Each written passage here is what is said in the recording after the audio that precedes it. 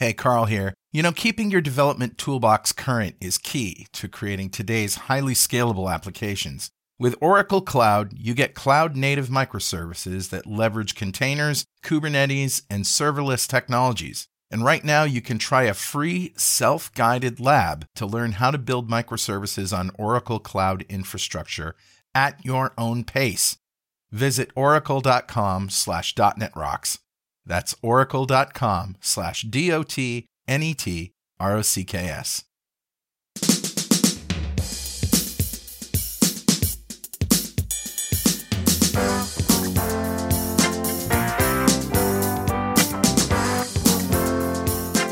Welcome back to .NET Rocks. I'm Carl Franklin. And I'm Richard Campbell. And boy, howdy, it's cold. Well, it'll be January when this is out, so presumably it'll be cold. We'll see what happens. Weather is wacky these days. Well, it's so cold right now. Your room is purple. Yeah, well, that's very carefully orchestrated lighting. We now have a video system so we can see each other while we record, which is quite luxurious after 15 years of just staring at a wall and hearing your voice in my head. Oh, is that what you did? Yeah. What did you do? I don't know. Well, anyway, yeah, it's really cold in Vancouver, and it's cold in Connecticut, but just normal cold white. Yeah, it's not below freezing, which it is where you are. Yeah. Well, I went searching for some New Year's gadgets, and I found something I don't know if you know about, but you are the toy boy, so I wouldn't put it past you. Yeah. So let's roll the crazy music for Better Know Framework. Awesome. All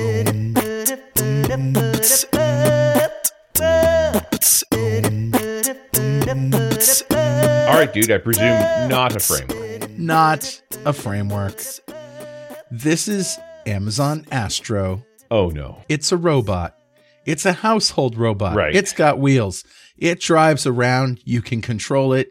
It maps the environment. It doesn't fall downstairs. It goes around your kitty cat and your doggy dog. And you can drive it remotely and take a look anywhere in your house. You can go right up to the stove to make sure that you turned the burner off before you left. You saw the little telescoping camera that comes out of it? Because that's not creepy at all. Yeah. Not creepy at all. It reminds me of the, what was it? The thing that Steve Smith had, where he had a little scooter on wheels with a pole and an iPad on top. It was like telepresence was a big thing for a while. Hanselman did that into Microsoft at one point too, right? Yeah. It's like a Segway met an iPad. Yeah, so the idea is you could send this thing into meetings and there'd be an iPad where your face would be, and and you could move around. I mean, the only problem is Amazon, and Amazon's kind of become the new Microsoft of the 90s, right? Like they're kind of everywhere and into everything. I mean, at least it's not. I don't know if you saw this it was like a year or two ago that Ring had made like a little flying drone for inside your house. Like it was completely dystopic. That's crazy. The Amazon drone that flies around your house to talk to you about stuff. But it was like while you're out, you could fly it around inside of your house and see what's going on. Now that's like, okay, well, if that's not good enough, you have one with wheels. This is the annoying Amazon experience I have on a regular basis. Alexa, what's the weather today? She tells me the weather, and then she says, by the way, I can order 100 pounds of Christmas cards for you if you just say so. Would you like to order? And then all of these ads, essentially, for things that I could buy and things that she could do for me. And so I wouldn't trust the robot or a drone. I don't know. But, and not only that, but guess how much this thing costs? A lot. $1,000. Oh, and you have to go on a waiting list for the privilege to order it. It doesn't even make coffee. Yeah. Well, right? It doesn't have an arm. All it has is cameras. No arms. Yeah. Right. So now if it had an arm and it could push buttons, I might be interested. Huh? Okay. I might be interested. If it'll bring you a coffee. But I sleep on the top floor and the coffee's on the bottom floor. I don't know about that, but at least I could wake up and roll over and pick up my phone and have it push the button. And I could see that it pushed the button because the blinky light goes red. This is a solvable problem, Yes, I know. It's called a coffee alarm. Yes, I know. Yeah. Well, anyway, that's what I got. Awesome. What do you got? What do I got? I got a comment on the show 1753, which is the one we did with Mika Dumont back in 2021, talking about Studio 2022 and some productivity stuff. And I think what came up in that conversation was Copilot. Oh, right. Right. And just, they at that time, that was speaking of creepy. Yeah. August of last year, when GitHub had first rolled out Copilot, everybody's freaking out about the developers' jobs are going away. We've automated ourselves out of existence, which is absurd. But John Peel has this great comment, it's sort of an approach on it. He says, I haven't tried Copilot yet, but I'm sure I will. But I do have a thought about AI being able to write code. And I can tell you that I'm not worried for my job at all. It might be able to write some code, but it'll never know what code to actually write. It might be useful with suggestions like, it looks like you're trying to implement a bubble sort, which the next statement is, now stop that. Yeah, right. However, something I have thought about would be AI created code based on human written unit tests. Yeah. If a developer could just write the required unit tests, then the AI would worry about whether to refactor them or not and keep them in the green. It'd be nice to have an AI coder that I could tell, just go do this. Go decorate all of my classes with these attributes or whatever. Well, it made me think, do you remember a tool we talked about years ago called Cucumber? Yeah. Yeah. So that was a human readable testing language, a DSL. You're totally right. Right. It was, you write in English, your intent for testing. Yeah. And you think about what Copilot and all these GPT-3 tools doing. It's like writing in English the intent and have the AI generate the tests. And more relevantly, as the code changes, make sure the tests are still relevant. Like you could tie those two things together, which I thought was a pretty cool idea. Yeah. Just taking Cucumber to the next level entirely, where it's not just you have assertions that are testable, but that you can actually go deeper into that. So John goes on to say, and I've sort of parsed some things here that I'm interested in people's thoughts on this, to force down, good unit tests. But I would actually argue to just write good tests in general as often as possible, really by getting you to express what your intent of the code is in the first place. Yep. Right. It's almost, you could do it. This would be an AI driven TDD process almost. Anyway, I thought it was a cool idea, John. Thank you so much for your comment. And a copy of Music to Code By is on its way to you. And if you'd like a copy of Music to Code By, write a comment on the website at .netrocks.com or on the Facebook, since we publish every show there. And if you comment there and I read it on the show, we'll send you a copy of Music to Code By. And definitely follow us on Twitter. He's at Rich Campbell and I'm at Carl Franklin. Send us a tweet. My secretary, Astro, will deliver it to me by hand or by wheel, I guess. There was the Boston Dynamics Spot robot that had the four-legged things. Creepy. Yeah, but that one at least had an arm that was in the position of a head, so you weren't sure whether you should be looking at that or something else. But it could load the dishwasher and throw things away. But that thing is more like $30,000. When you talk about Boston Dynamics, I think of like the gas-powered dogs. Yes, the big mule, big dog. The animal facsimiles that, picture a dog running around the yard, but with a... But it's a robot. It sounds like a lawnmower. No, but you got to catch up with the current version of Atlas that is a humanoid-shaped robot that can do flipping parkour. Boston Dynamics is well on their way to being Skynet. They're doing a fine job. They are doing a fine job. And it's only 2 hours away from me. So, it'll take them that long at least to get to me. Anywho, let's bring on our esteemed guest today, Oleg Fridman, and we're talking about .NET for startups. Oleg is the founder and CTO of Verb Data. At Verb, his mission is to help others create amazing customer data experiences without the pain he's had to suffer dozens of times over. Oleg founded his first company while in high school and has built, hey, so did I. I sold itching powder. Nice. Let me tell you how that went. In high school. And he's also built and sold multiple tech businesses since then. He's an expert in bringing SaaS applications, software as a service, to market that meet customer demands on day one. Welcome, Oleg. Thank you for having me. Appreciate it very much. I did poke around on Verb Data, and you led off with the right statement. Making dashboards easy on your SaaS platform is because dashboards are never easy. Yeah. Dashboards suck. Dashboards In general, suck. they're the worst thing to build. And everybody wants one, except they That's don't want the exactly one right. you made. They want something else. Speaking of dashboards, when I logged into Zencaster in Chrome today, I got a blank screen and the title was Zencaster Dashboard. Oh, Blank. Useful. Blank screen. Had to go to Edge for it to work. far out. There's a customer testimonial for Zencaster. I'm already writing him an email to see how I can help him out. There you go. There you go. All right. Spend enough time with different startups as the sort of limited partner to an investment group where my job is make founders cry, and I'm good at it. And fire Deadwood. Get Deadwood fired. You know, hanging out in the valley, it's all Amazon and Python.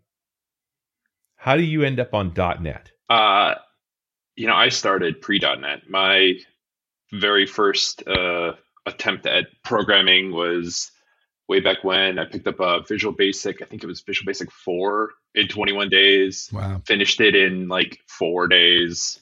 Decided that that was going to be what I wanted to do. So I've been in the Microsoft realm for a very long time.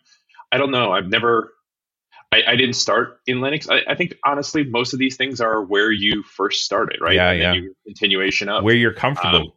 That's exactly right. Yeah. See, I also think people don't set out to start a business. They're tinkering with code and something reveals itself and they get excited, which means they were working the tool they're comfortable with first.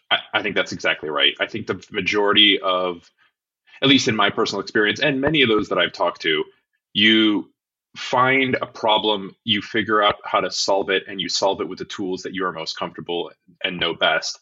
I happen to know Microsoft at the time. Right.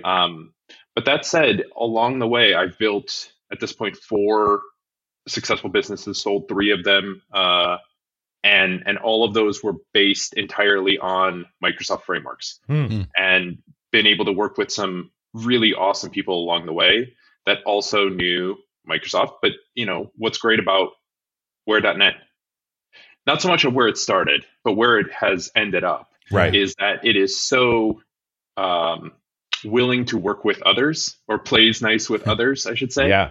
That, we have teams, now at Verb, we have .NET, we have React, we're playing around with a ton of, all 3 of the major cloud providers Right. across a dozen different data systems or database engines, all, back-ended by .NET 6. Because why would you use anything else, really?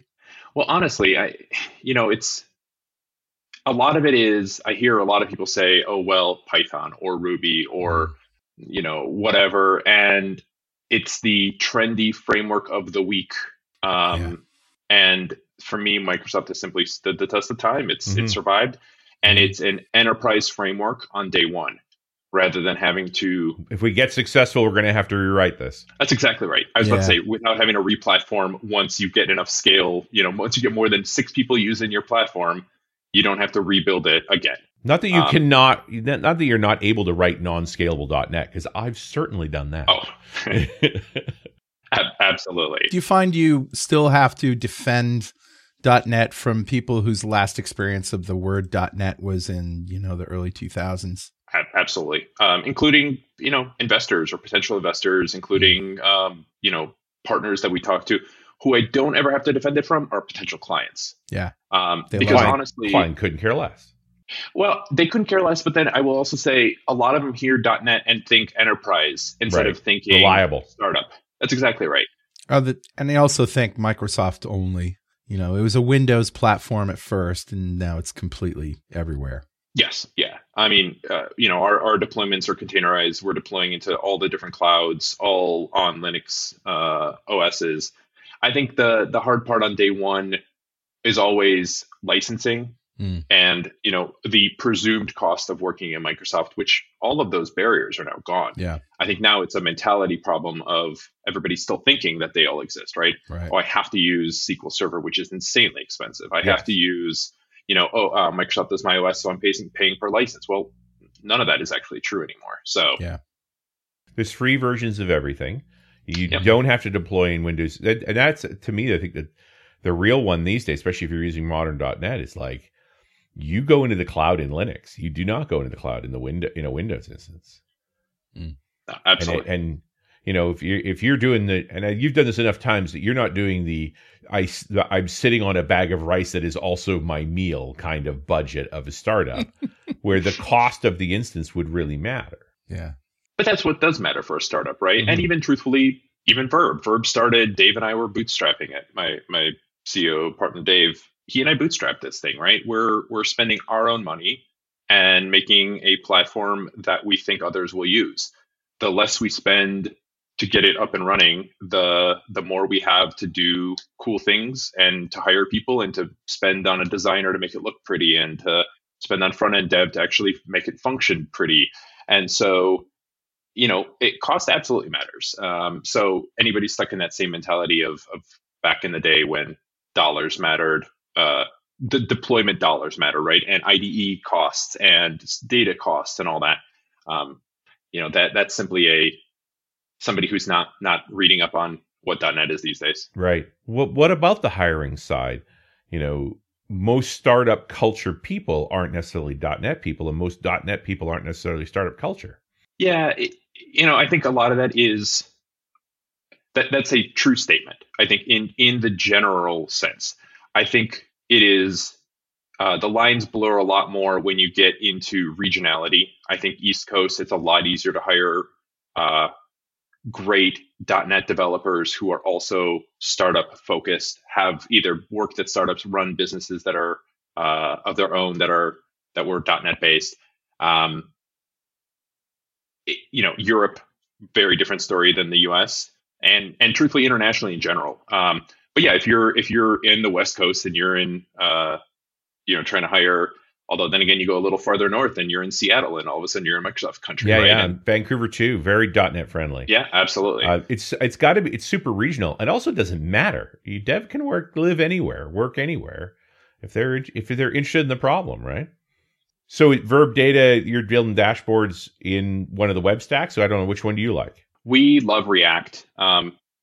We have a fantastic team of 6 front-end developers focused purely on React. We've had the fortune of working with a lot of this crew for many years. Previous companies? Previous companies. And due to COVID, after the sale of one of our companies, these guys went to full-time to that business. Due to COVID, they became available on the market again, which happens. Fortunate, unfortunate. Hey, that's just the way the world turns. And we were able to pick up the majority of the crew again, bring the band back together, and start building again some great front end stuff. So it does say something about you that people want to be involved in the next business you're involved in too. Yeah, as someone who's worked a lot of different startups, like I notice when this, that person, I was just at a meeting where I'm like, I've done 3 companies with that guy, and I've done 2 companies with that guy. And it's like, that's a sign of a group of people who like working together, who the outcomes were positive enough. Is like, let's go do that again. Yeah. The outcomes and hopefully the middles, right? You gotta enjoy the day to day, and you gotta be working on cool stuff. I've had the privilege of working with the majority of the same team, and my founder is now my founder for a second business in a row, and I've worked with him at 4 businesses in a row now. And I think this is the fun part for a .NET developer made only done traditional .NET development too. It's like, hey, what's cool about startup? It's pretty greenfield. Like we're making new things. Do you want to be a part of that, or do you live in your legacy life? Like, it's almost like, hey, take a couple of years, try this, and then It's not like there's a lack of opportunities for .NET developers. We're always outnumbered by the need. But this would be a real fun ride for someone who's never tried that before. Absolutely. And I think what's great about any startup is it is a startup, right? You are starting from zero. Yeah. You get to choose whatever, or even if it's chosen kind of for you and you join a team that is, you're a young .NET developer, but as long as you're starting from scratch, it almost forces you to pick up the latest technology, right? Yeah. If your last business was legacied into, .NET Core, and it's really hard to upgrade to 5 and then to 6. Well, if you join a startup, hopefully they're already using 6. They're already, or at least, thinking about upgrading from 5 to 6, right? I think about the pipeline parts, like, oh no, and this is the deployment mechanism we're going to try this. Every time you get a chance to set up new here, the thing is like, well, we struggle with that pipeline. I wonder if we can make a better one. What's out there? That's exactly right. Yeah, we've changed providers for ancillary services pretty much every time. Not all, obviously, not carte blanche, but the majority every single time, because you keep the ones you loved and you say there's got to be something better. And you try to do that midstream too, but it's harder, much easier. Absolutely. Yeah, there's only so many opportunities to move all of those pieces around, and it is plumbing. So it's kind of like you want to pick it, set it, forget it. But when you get a chance to build a new one, you want to build a better one. Yeah, it's hard to dig out the foundation and put in a new one. Absolutely. Although that said, I've re-architected several times over on many platforms that we've built before, because sometimes you just say, you know what, it's great, but it's got to be greater, right? It didn't. We didn't architect it perfectly on day one to fit the business that we have today. And so, but I do love that .NET lets you do that. You preserve what you have or what you need, and you build again around it. So had a lot of success doing that as well. Yeah, it's good fun. And it's interesting to hear. I mean, now I know why your dashboards look good. You have a lot of UX people. We absolutely do. Yeah, our back end team is far outnumbered by our front end team, but that's mainly because a lot of our back-end stuff, we build an integration into whatever the next data source is, and then we move on to the next one. Whereas our front-end team, there's never a shortage of pretty charts to draw. Yeah. But there's also never a shortage of new front-end frameworks that we need to build SDKs for, or, there's a lot for them to do continuously. And we have, one thing is, every business I've ever started, we have somebody, usually me, focused on the back end architecture, and we have a product person focused on customer-driven design and development. So what I build is what the customer wants, what the product team tells me. And in my case, Dave, our CEO, is also our head of product, and he's tasked with figuring out what the actual market need is, and working with our front-end designers to make it actually happen, prototyped, wireframe, then prototyped, and then we get handed off that work onto the back end team, where our job is to make it function. That's the general cadence. And you have hinted another aspect of startup, which is that most people wear multiple hats. Like that's got to be something that people like too. Like when you join a team like that, the fact that you have any other expertise or interest and so forth is generally grabbed onto. It's like, you should run with that. We could use that skill, and we're not going to be able to hire a person for it. So right now it's you 1 day a week. My closet is full of hats, and so is everybody I've ever worked with, frankly, right? You have to be able to figure out the need, fill it with a skill, but then also prove that skill or that function, right, that new thing that we need to, especially if it's something we need to invest in, or re-architect for or whatever, prove that it's actually going to be long-term beneficial.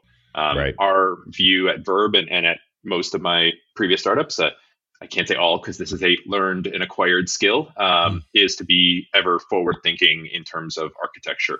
You have to plan for where the business is going to be, or at least not set yourself up for complete failure when you pivot. When are you taking investment these days? Like, do you hold off as long as possible? Do you take money before you start? Like, how are you feeling about that? Verb, if this was my very first startup, I would hold off for as long as possible. Truthfully, I'm a big proponent of bootstrapping, proving market fit. Verb was not our first go. We took a pre-seed round very early on and used that to springboard into funding the front end team, building that up, funding a lot of market research, funding the initial MVP build. And we actually just closed our seed round, which will help us now fund not only the product build, but now the marketing, the sales, all of the necessary stuff to actually sell the product. But you also have a track history of spending investors' money well, because they're coming back to you again, right? Like that's when I'm talking to newbies, it's like, we don't trust you with our money. You have no evidence that you're good with it. Right. And you do things differently. And it's also a real strong, we'll end up taking a larger amount of the company to manage that, as opposed to build as much of this you can and validate for us as much of the product as possible and that there's a customer fit before you take our money, because that raises our confidence in you. Yeah, absolutely. I mean, equity is a definite trade-off. The more you bootstrap, the less you'll give away. Yeah. That said, there is a fine line there, right? Because at some point you could bootstrap forever and not reach the critical mass you need to prove to only give away, some much smaller amount of equity that you think you're going to want or need. But, in the end, 100% of zero is still zero. Yeah. So, but waiting so long that you slow down deliverables, that you can't get the features exactly you need, right. that you lose the opportunity space too. Like it is a dance. Like there's no obvious case. But the cloud has made things way easier. You can go a lot further for a lot less money these days. You absolutely can. I mean, when we ran Honest's, which was an online ordering business for restaurants, I shudder at what our rack space bill was. I spent more per month than I do per year right now. Yeah. So it's very much possible to build a scalable business in the cloud today than it ever was. Thus, more importantly, letting startups focus on spending the money in the right way. And so, if right now, truthfully, people, best investment ever. The more people, the more minds you can get into a project, the more people you can get confident in your code base, the better your support is, the better your scaling is, the better your ability to go on vacation and not feel like the world has ended, right? I mean, vacations for startups? What crazy language is that? Yeah, it kind of occurs to me, it takes a certain kind of an iron stomach to want to be a startup and to want to do a startup. Like I imagine you're probably not taking a salary, right, from any investor capital. You say you bootstrapped it, so you probably had to save up enough money to live on, let alone pay people. And, that's like a risky thing. You have to be able to stomach that. It is an absolute risky thing. It's a lot easier. I'm not going to pretend it was. It was certainly easier when we were in college building and scaling our first business than it would be today to bootstrap from scratch, having never done this before. Right. So for sure, I mean, life is a bunch of building blocks, right? You're building on top of stuff that you've done previously, and I've had the luxury of being able to do this several times over. That said, I mean, there's no shortage of people wanting to do startups. That I will say. I don't know if the mentality of a .NET developer by default is startup, but there are certainly a lot of .NET developers who are willing to do that, to put in those hours, to sacrifice, to it tends to be by default, it tends to be the more trendy frameworks where people, because that's where the money is, right? You hear the buzzword, you go, oh, I'm going to go build a thing around that or in that. But the ones that last, the ones that tend to grow big, are ones with conviction around them, the ones that last longer. So, And gentlemen, I need to interrupt for one moment for this very important message. Hey, Carl here. Keeping your development toolbox current is key to creating today's highly scalable applications. With Oracle Cloud, you get cloud-native microservices that leverage containers, Kubernetes, and serverless technologies. And right now, you can try a free self-guided lab to learn how to build microservices on Oracle Cloud infrastructure at your own pace. Visit oracle.com/.netrocks. That's oracle.com/DOTNETROCKS. Hey, Carl and Richard here. As you may have heard, NDC is back, offering their incredible in-person conferences around the world. And we'd like to tell you about them. NDC Security Oslo has been rescheduled to April 3rd through the 6th. Go to ndc-security.com to register. NDC London has been rescheduled to May 8th through the 12th.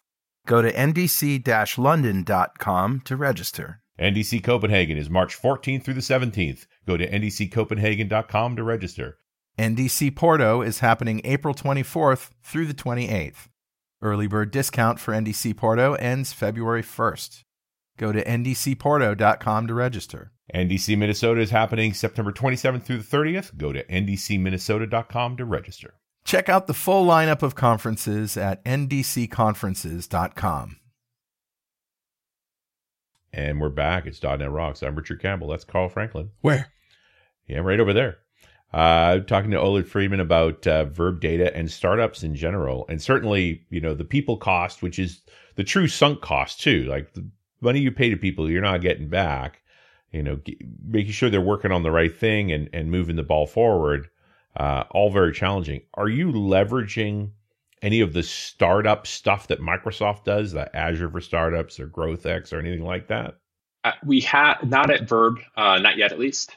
They've changed that platform a lot over the years. So both to the benefit of funded startups and to the disbenefit, I think, of true, BizSpark was definitely a much BizSpark more, was super generous. Yes, very much arguably too generous. Like you could squeeze a lot out of them back in the early days.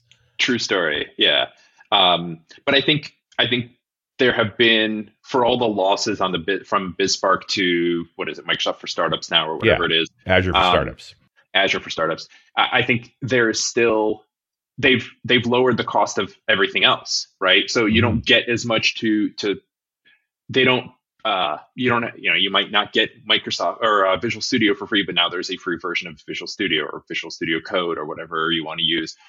You may not have to pay for, or you might not get the funding for SQL Server, but now SQL Servers can be free. So not that you need SQL Server, absolutely not.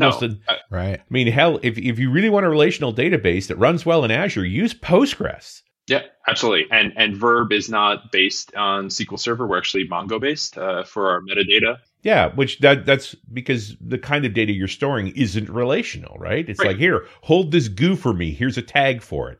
Give me that goo with this tag. Thanks. That's exactly right. That's right. And so there's just become so many different ways to solve problems. The Microsoft startup programs are still really good once you get funding. We plan on reinvestigating now that we've closed our seed round, right? Who wouldn't want to benefit from a little bit of help? But they've also got the GrowthX accelerators and stuff. But I think you're not a good candidate for an accelerator. You're not a newbie. That's exactly right. I mean, and accelerators work really well. I've previous to Verb, Dave and I ran a company called Prototype One, which was a software development agency for startups, for MVPs, focused mainly on prototyping. And we partnered with a lot of accelerators to help their businesses. And those do really well if you don't, it helps reduce some of that risk that we talked about earlier, right? Sure. You get a lot of that support. You get to pick the brains of people who have done it before. So there's a ton of benefit to accelerators. So no knocking those in any way. And there's some fantastic ones all around the country, especially the local ones. There's the big ones, of course, but some of the local city sponsored ones, regionally sponsored ones, those are often best because they're not in it to take a chunk of your company. And they're still providing. They're trying to grow startups in their area. That's exactly right. And they're providing, very versed people to be of assistance, and those people are vested in your interest, but not from an equity stake. Yeah. And I have made it a hobby to explore different startup culture areas to the point where a couple of us went to Yakutsk, Russia, and found a great little startup culture there in the middle of Siberia, right? Like literally freezing cold, but it was finance, the university, government participation, business community participation. Those were the pieces that as long as those folks were all interested in creating a startup culture so that you were training new devs, that you had some forms of funding, you had government support and some tax optimizations and things like that encouraged investment, like you could put the pieces together. It didn't matter where you were.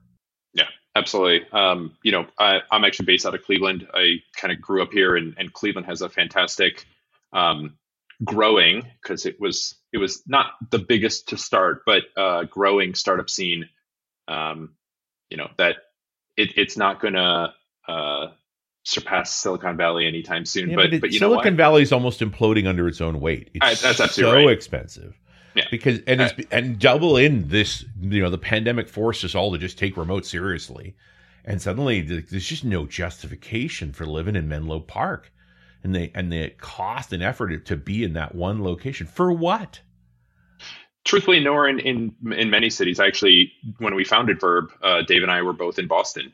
Dave is still there. I moved back here to Cleveland for family reasons, and one of them is cost of living. There's a lot that you could do now remote. I mean, plus kielbasa. Well, yeah, of course. Hey. That'd bring me back to Cleveland. Not the Rock and Roll Hall of Fame. No. Yeah, we're known for a few things, but hang out with Michael Simon, cook some meat. Anyway, I digress. I'm hungry. Apparently, you're making me hungry now. Big surprise that I'm hungry. But there's an interesting aspect of this quality of life part in startup culture now, too. Right? You're working on stuff that means something to you. You're living in a place you want to live in. The tools are now serving you better to be able to do that. Like that was not, I think of the .com boom startup culture, that whole sleeping under the desk, we're all in the same room thing.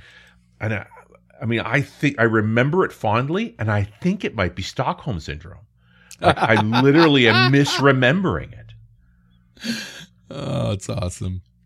Because this seems better. Right? This new way, what you're describing, Oleg, this seems so much more sane. It is better, to be honest. And I think we've been remote for a very long time. We don't look at time zones the same way, but now I think the rest of the world is kind of catching up and thinking about where I physically am versus where I work are two completely different things. And I can accomplish the same amount, probably more, frankly, right? Right. Or at least I can do it. Even if it is the same amount, forgetting the more part, because I'm not implying that people need to be working more because they are remote, but they can do it on their own time. And I think more and more employers are starting to believe in their employees to go accomplish the work that they were hired to do, which is, standard. But more importantly, that they can do it at times that are convenient for them. I've got two little children. I have to, spend time with them, but I also have to help, do this, that, and the other when it's called for. And for me to be able to pause, go do that work, and then be able to come right back and do my actual work, when I need to, and whether that's at 9 a.m. or to 5 p.m. or whether that's 9 to, 4, and then from 7 to 12 or whatever it is, I can do all of those things. No, once the kids are down, you've gotten them into bed, then you get that peaceful moment, and sure enough, your head rattles up and you start writing code again. Yeah, you think, but by that point, you're so exhausted. Well, there is that. You Right. need to be rested. There's a book called The Powerful Engagement. It's a number of years old. I've read it ages ago, and I reference it every so often. But the TLDR is you're managing energy, not time. Right. And so the trick is, how do you recharge your batteries? Because that real productive moment, they're relatively short. So the trick is to set yourself up to get to those productive moments, and the rest of the time is recharging to get back to them. Yeah, very much so. When you're in a startup culture, part of it is your time revolves around not only building the business, but more importantly, what you're meeting customer needs, right? When you only have a handful of customers, the best thing about those customers is that they are very involved in the business. For better or worse. Yeah, exactly. Well, it's always for better. It just, in terms of time, it's always for worse, right? Because they're the ones that say, "Hey, I found a bug." Well, yeah, okay, I'll go fix it right now, because you're literally walking into a presentation and you need this thing working. And if your dashboard doesn't render, we've all got a problem. So sure, I will literally drop everything I've got. But then customers also want their feature, not the feature that is going to benefit you. Yeah. Like you do have to balance off at some point, I'm just a custom shop for these guys. I need to generalize the things they want. That's absolutely right. And I think you hit on the most important there is generalization, and in part learning to say no, or at least training your customer to say, this will happen in this, generalized form, but you can have it, Yeah, if you want to. That's a V next feature. Yeah, exactly. But what we do is we partner with a lot of our customers and say we don't build something until somebody wants it, but we're not going to build it by ourselves, right? We're not just going to go sit in a room and go code against this thing and hope what we spit out on the other end is good. So if you want this feature and you really feel like it's going to help your business and we feel like it's going to help ours, let's sit down together. Let's make sure we prototype it properly. Let's make sure we spec it. And let's make sure you give us the proper credentialing and then time on your end to validate that we built it correctly. Because otherwise, nobody's going to be happy in the end. No. And I appreciate that you want to commit from the customer. It has to cost the customer something too. Yeah. Otherwise, they're just going to spit out ideas all day long, whether they use it or not. But if you put some overhead to it, they have to take it seriously. Yeah, and when you work with a lot of startups like we do, or at least very early stage companies, time is their most expensive asset. And so when you ask them to commit time, that's better. Getting them to commit the time is better than getting them to commit money. Right. Right. Because for the extra couple $100 or $1,000 or whatever you're going to charge them in one-off kind of development fees, that's not going to benefit our business any, right? Because that's not a recurring revenue and kind of. No. But when they commit their time, everybody wins. We get a better feature. They get to use a better feature. Yeah, I also think there's an angle. Well, tell me this: the kind of customers that you have in these early stages, are they small companies, or are they like a guy in a bigger company who's trying to solve a hard problem? Or what does that look like? What's motivating them? Yeah, so our current customer base is a mixed bag, but very early on it was smaller companies, either pre-seed, seed. One of our beta customers was a Series A, but at that Series A, it was that one guy who had a project that needed to be done on a timeline that he didn't have the resources to do it in, and was looking for, Verb provides essentially a developer tool that makes developers work less, which in my opinion is the best kind of tool, right? The one that makes you... Sure. It's not like any of us were getting to the bottom of our to-do list, right? That's exactly right. You guys started talking about the Alexa with the coffee machines, right? Yeah. Well, any coffee machine that you don't have to go, I love my one-touch Jura. It makes fantastic coffee, but it's one touch, right? I push one button and it does the thing. So that's how we look at Verb. It's a developer tool that automates a lot of the mechanics of setting up a data pipeline, of setting up a data lake, setting up a data warehouse, then writing the visualizations, making them look pretty, making them fit into your application.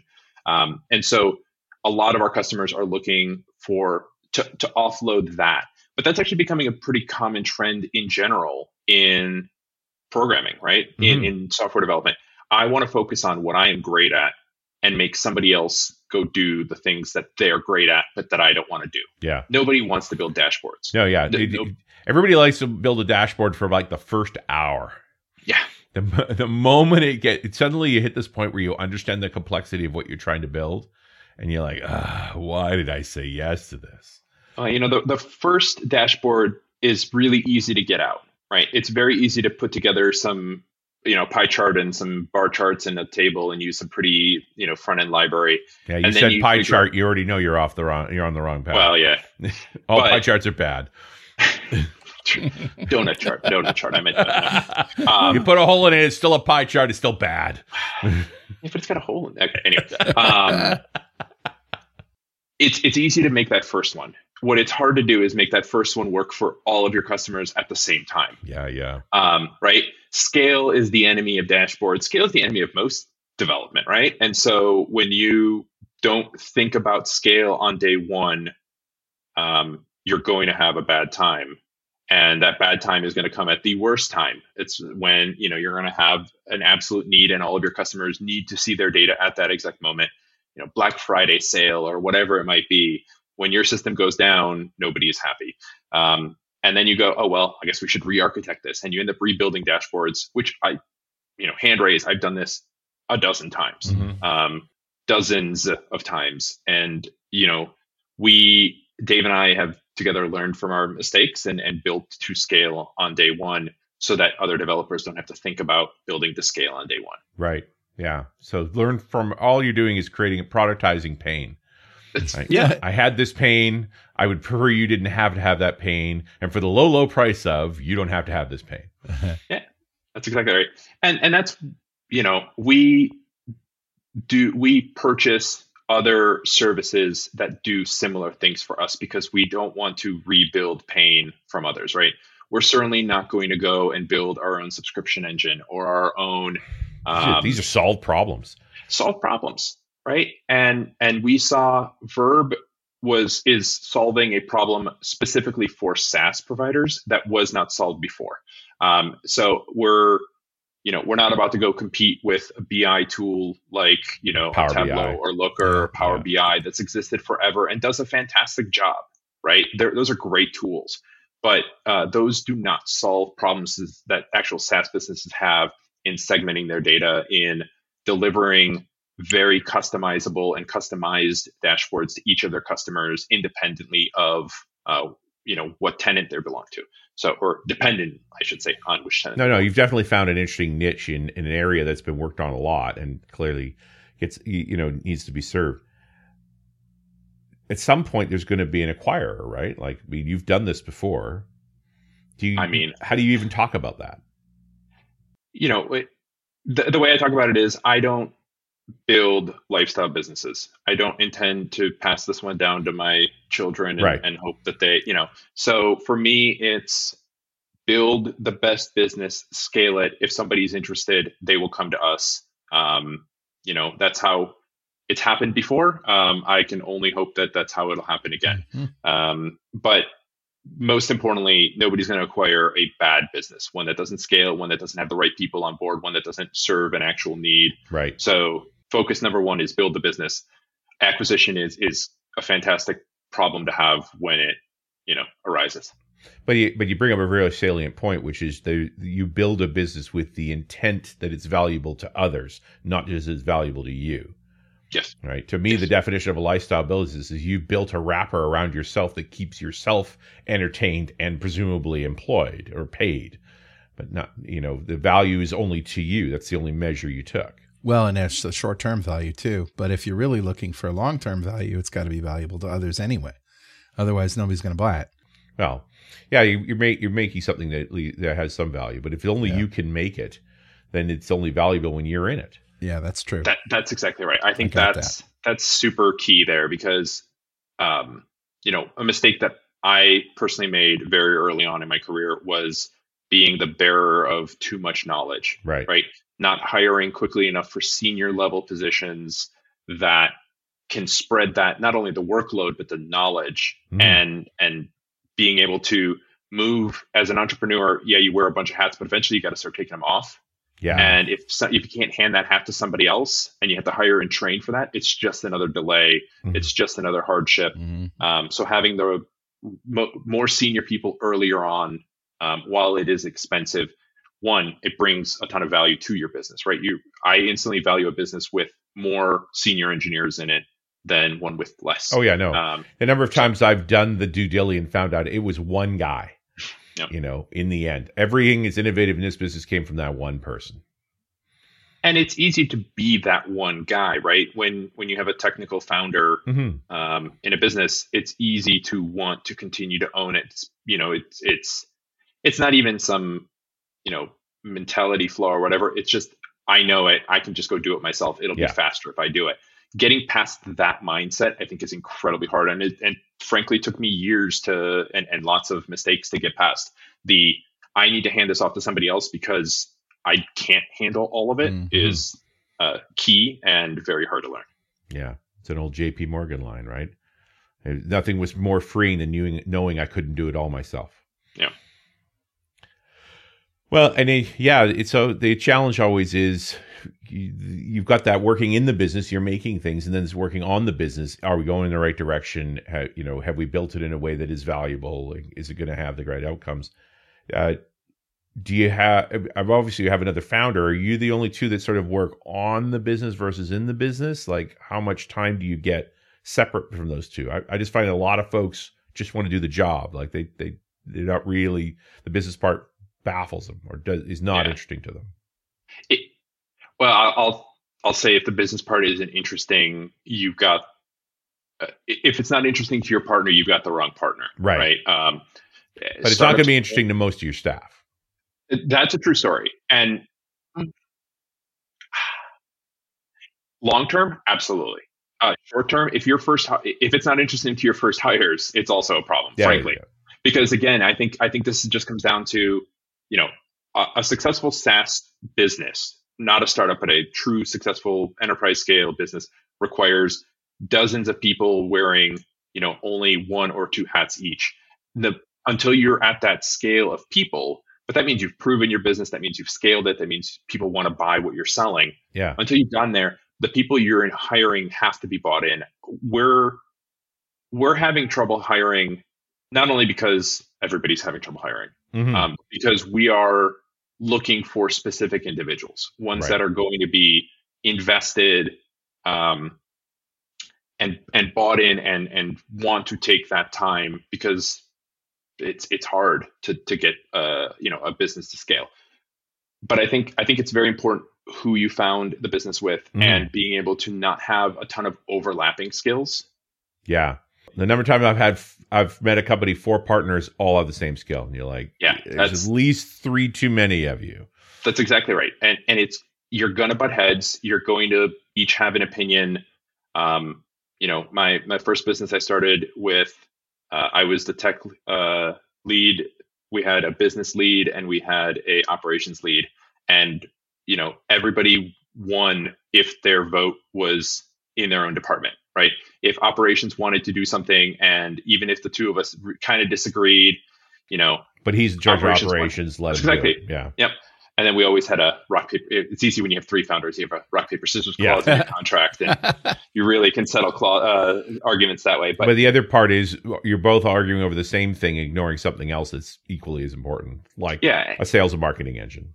That's exactly right. And me being on the tech side, I don't pretend to know everything on the sales, marketing, distribution side, because while I have dabbled in those things, that is not where I spend my day to day. Yeah, it doesn't make me happy. Yeah, it's exactly right. And being business minded is great, but being aware of where the business needs you to be focused is also very important. Yeah. So I think it's important to find startup partners and investors that complement rather than overlap. Yeah, my advice lately on investment side is it's not the money. Money is available. It's the skills they're going to bring to the table. All right. It's like, what are they going to do to help make that investment work as well, besides just bring the money? Yep. Skills, connections, follow on. There's so many things that matter from an investment partner, more so than money. Because you're right, money is definitely available pretty much anywhere at this point, right? Verb has raised in Austin and Utah, in Cleveland and Boston, right? Money is coming from all over the country, right? But we're trying our best to bring in investors that bring something other than just the dollars to the table. So that's very key. Yeah, it's an interesting aspect of this evolving market. And again, we get back to the .NET side. Like, you must answer so why are you guys using .NET question well? Oh, the why we're using .NET is truthfully all the things we talked about from the business perspective, because it makes it really easy to answer the business question. It scales, it's enterprise class, it's a growing and expandable language that's portable. There's constant additional development being done. I mean, think about how long it took them to get from .NET 5 to .NET 6, right? Blink and you would have missed an entire upgrade cycle. A year. Yeah. Well, and plus, if you just took your .NET 5 app and started running it in .NET 6, it went faster. It absolutely did. I was going to say backward compatibility is another huge one, right? Verb, when we first started building Verb, .NET 5 was a thought in Microsoft's playbook. It didn't exist. We built in .NET Core. Right. We upgraded to 5. We're almost done upgrading to 6. It'll be, but that whole upgrade process is just making sure your, NuGet package is upgraded. Yeah. Everybody's, the process of getting from old to new is incredibly simple. And so there's a lot of reasons to build in .NET. Yeah, there are definitely challenges. I'm not going to pretend that it's, without its hurdles, but Yeah. those hurdles. Name me a platform you don't have hurdles on. I was about to say, that's exactly right. And that said, I think you get, what I have found is the talent in .NET is either excellent or learning to be excellent. Whereas at many other platforms that I have worked with people who have built on or been a part of companies that have built in other platforms, there's a lot of people hanging around in the middle, right? That learn just enough to say that they know whatever on their resume, and they'll get hired because that's the current thing that everybody's hiring for. But there's not enough great people at that company to teach them how to be great. There's the online resources are, I can watch a YouTube video, but it's not really going to teach me how to, use dependency injection correctly. So there's a lot of senior people who have been in the Microsoft framework who have been willing to learn how to upgrade their skills in terms of following with the frameworks. And I'm not, many of these other languages simply haven't been around long enough. Yeah, sure. No, you don't have a problem with a guy with 20 years of experience in Rust. That's not a thing. But you can get someone with 20 years in .NET. The question is, have they been doing .NET the same way for 20 years? It's, 1 year's experience repeated 20 times. Or are they actually using the new version of .NET? Right. Yeah. One thing I've looked at on resumes is how often people move from company to company. Yeah. And too frequent is obviously, scary. It's scary. I don't want to say not moving scary too. But not moving is scary as well. That's exactly right. And I'm not knocking anybody who has been in their position for a long time, especially if they're if they're evolving. You have to show evolution. And if you can't show that, then it's going to be hard for you to join a startup. There's fantastic .NET positions available. Yeah, no. If I saw someone with 10 years in .NET in one company, I'd say, I'd want to know how many versions of .NET you use. How many times did the pipeline get revised? Like, what did you change in 10 years? Yeah, prove to me that you were more than just a couple buzzwords you wrote on there, because I'm worried that you're still using, It's still 2005 in your world. Yeah, ASP.NET and, it's fair. Yeah. Oleg, what's next for you? What's in your inbox? Do you have time? Verb is definitely growing. We've got a ton on our plate, from adding additional data sources to adding geography-based mapping, tiles and visualizations. We're hiring, so please, anybody who is listening that has a great .NET background, especially in SaaS, love to chat. We have more positions open than just those on our website, so welcome any and all takers. Every startup is a ride, and it's got its ups and downs. We're very much enjoying our up right now and hoping to keep it that way for as long as possible. Very cool. Well, thanks for hanging out with us today. It's been really cool. It's my pleasure. It's been a lot of fun. I wish you a lot of luck in the future. Thank you, gentlemen. All right, and we'll see you next time on .NET Rocks.